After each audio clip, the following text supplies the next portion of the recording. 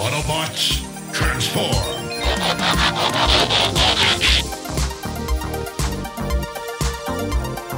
Well, hey, welcome back to the Transformers Nitpickers Podcast Show. I'm Paul. Merry Christmas! Yes, Christmas Eve, Hey, and it's I'm John. and it's episode 22 of season 2 of Transformers Prime. It is Hard Knocks. This episode was directed by Todd Waterman. It was written by David McDermott. And the last time on Transformers Prime, Alpha Trion told Optimus about the Omega Keys, which will bring life back to Cybertron. And Megatron was able to wield the Forge of Solus Prime to craft the Dark Star Saber. Yep.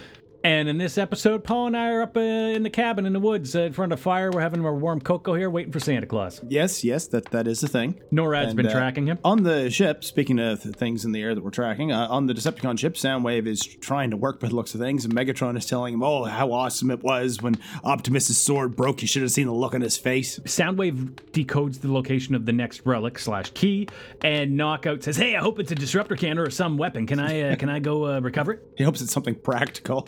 And, but Megatron's like, really? I'm surprised you'd risk your finish. And it's like, nope, you failed to get the phase shifter, so no more field trips for you, sorry. But then he says, "Yeah, but except this time I have the Resonance Blaster, and which is the relic that Soundwave had recovered that he used on Wheeljack. So he says, why don't you let me go hurt some Autobots?" And we have our opener. When we come back, we're back at the base, and Smokescreen's telling them, like, I'm going to be a great warrior someday, just like Optimus. You're going to see. It's my destiny, yeah. Dumbass. He is like super eager about his opportunity with the Autobots. I'm not going to screw this one up. And RC is just, they've had enough. Like, I don't blame them. They're sick and tired of this guy. She's like, yeah, we get it, man. It's such a damn privilege to have you on the team. But Optimus turns and tells them, okay, the next set of coordinates, I've decoded it. Yeah. And then he says, Smokescreen's like, all right, let's go. I'm going to go find the next coordinate. He gets up by the ground bridge. He's doing his stretches, limbering up. And then Optimus says, RC and Bumblebee, you guys go. Yep, he's going to keep Smokescreen and Bulkhead here just in case, just like last time, in case he finds the third key's coordinates. He can send another team out while they're still looking for the second one. Then RC and Bumblebee leave, and Bulkhead smacks Smokescreen on the back, and he's like, it's just a pit stop, buddy. We'll get back in the race. Yeah, I kind of can't figure out if Bulkhead likes him now or is still annoyed by him, but either way, RC and Bumblebee arrive at what kind of looks like a rock quarry, I think. That's what I had written down as an abandoned quarry beside a lake. You see some equipment in the background, but there's no people there. There never is. This planet is sometimes deader than Cybertron, but as soon as they get there, Knockout walks out from behind. Well, the key is right out in the open. Yeah, it's like, no need to question that. That's, And Knockout walks and he's like, hey, dipshits. Yep, he's like, well, just the two Autobots I wanted to see.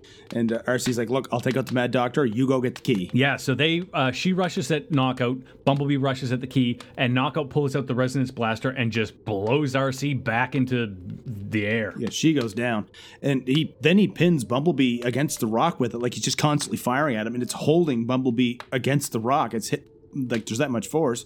But then RC comes running up behind him, but I guess somehow he hears her, and he turns and does the same thing to her. And it's so strong, it's like fracturing their, I want to say exoskeleton, but their shell, their casing, the automobile body. It's cracking and fracturing it. They are like no match for him, and commercial break. Yeah, and when we come back, the Autobots dig themselves out, and RC sees the empty urn or canister, whatever we're calling this thing.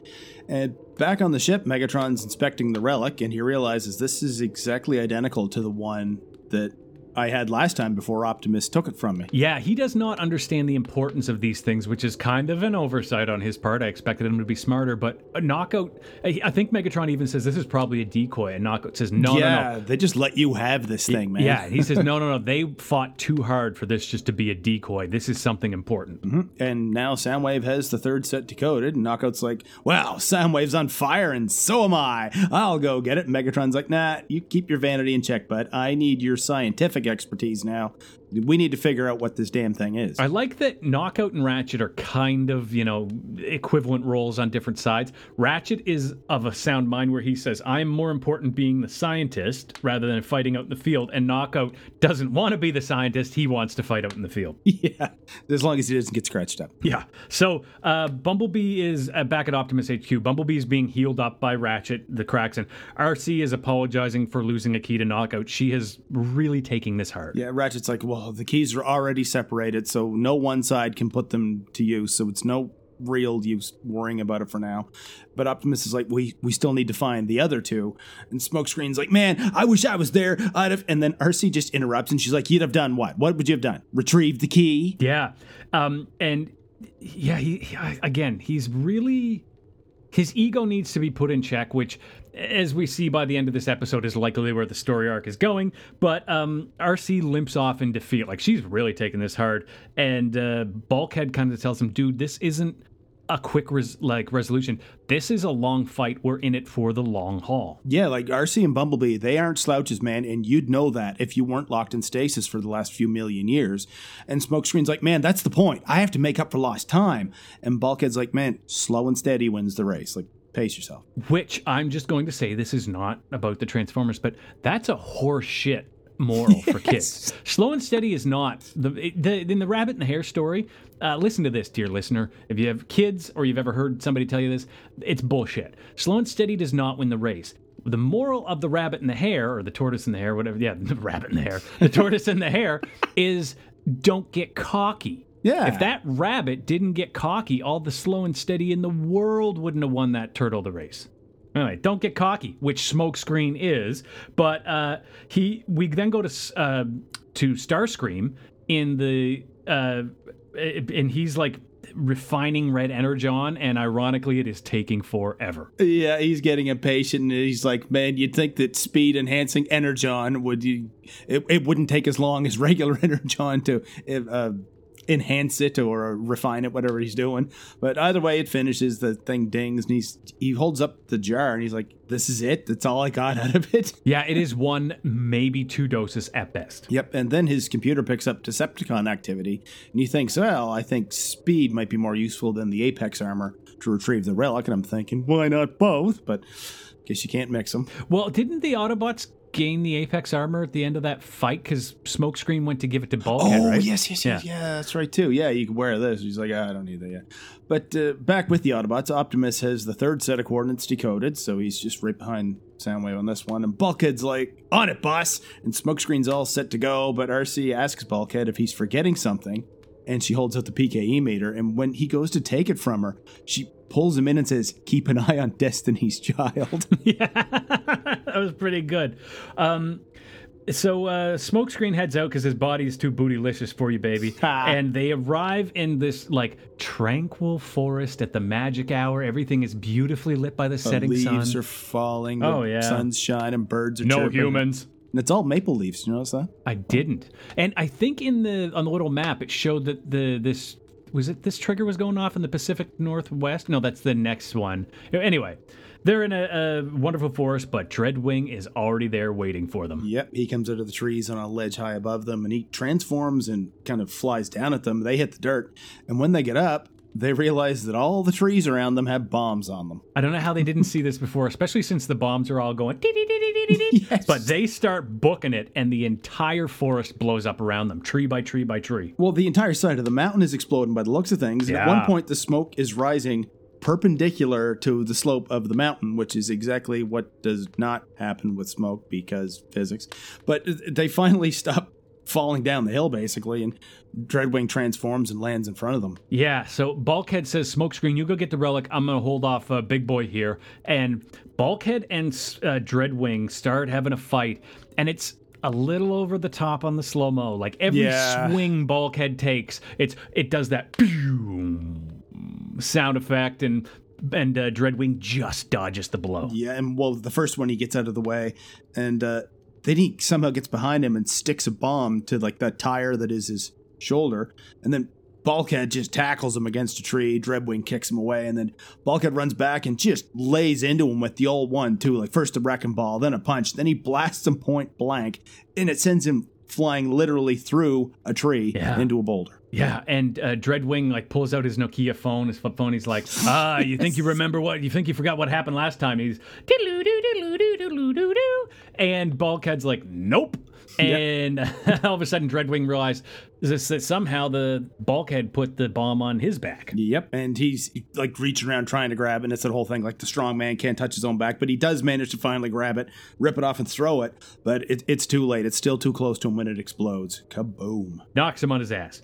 And then we go to Smokescreen, who is moving boulders and rocks, and he unearths the third key at this point, and something zips right behind him. Yep, he's like, oh, there's the key. Destiny.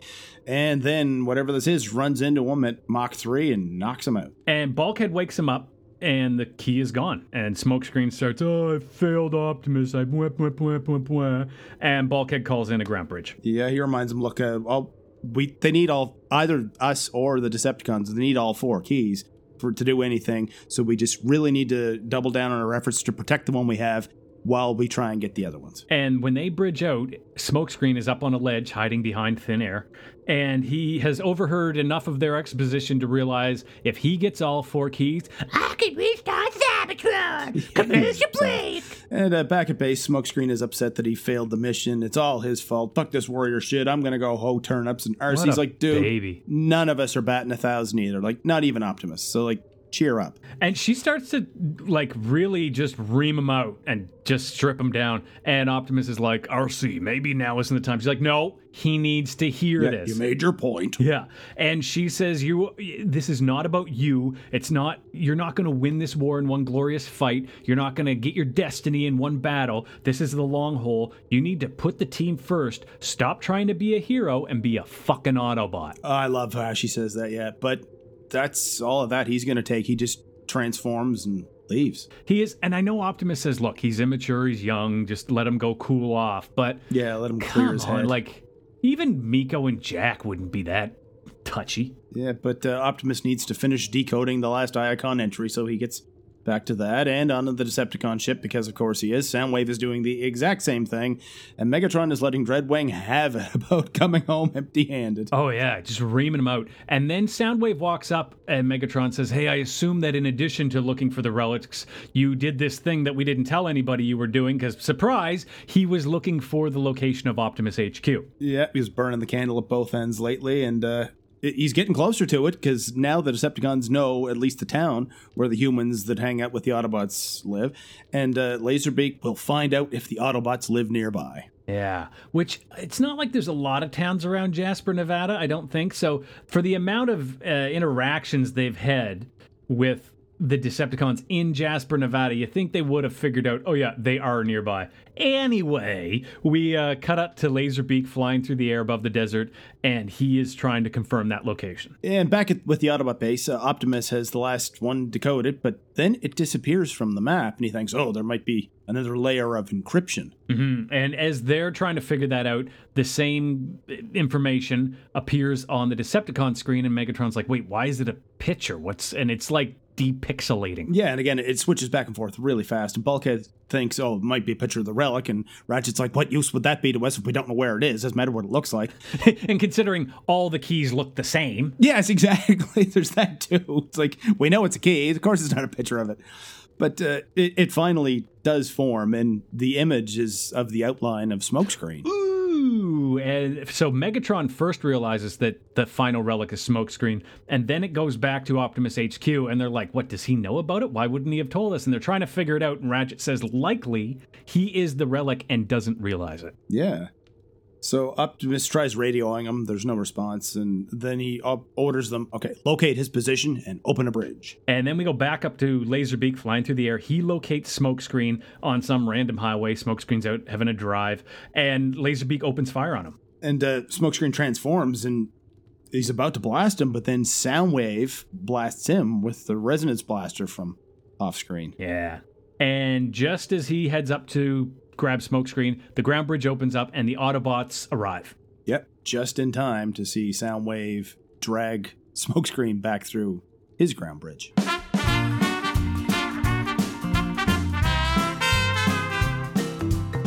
I feel it's been a while since we mentioned Sir Isaac Newton, so let's just get out the old physics book here.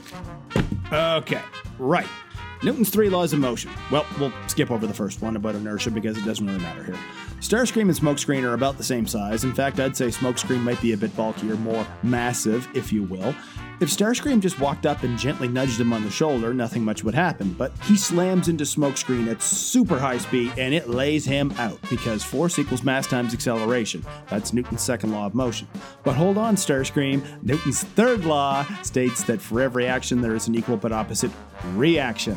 It's not the fall you need to worry about, it's the sudden stop at the end, and this is the exact same thing. Starscream will be in just as bad a shape as Smokescreen after a body slam at Mach 2. So, experiment time, don't worry, it's safe. Get yourself a frying pan and an egg, hold the egg about 1/4 of an inch over the frying pan and let it go. Yeah, not much to get excited over, was it? Now put the pan on the floor and drop the egg into it from as high as you can reach. The egg has the exact same mass, but because the acceleration due to gravity was greater because it fell for a longer time, the force was much greater, and because of Newton's second and third laws, you now have one less step between you and breakfast. You're welcome. I just hope you're not a sunny side up kind of person, because that yolk is gonna be broken, son. Oh wait, I should have told you to put some oil in the pan first, so I hope it's a non-stick pan. Do you ever wonder... Here we are at the end of another episode of the Transformers Nitpickers podcast show. The next episode Paul and I are going to review is Inside Job. If you want to see a couple inside knobs, you can find us on Twitter. I'm at John Sobey. He is at PMcPherson1. Yeah, make sure you rate and review us on your podcast app, whatever it is you're listening to us with, and tell all your friends, tell everybody you know. You can tell them they can find old episodes of the Transformers Nitpickers podcast show. John, do you hear that? Is that reindeer on the roof? It's Santa! Oh, we gotta go to bed.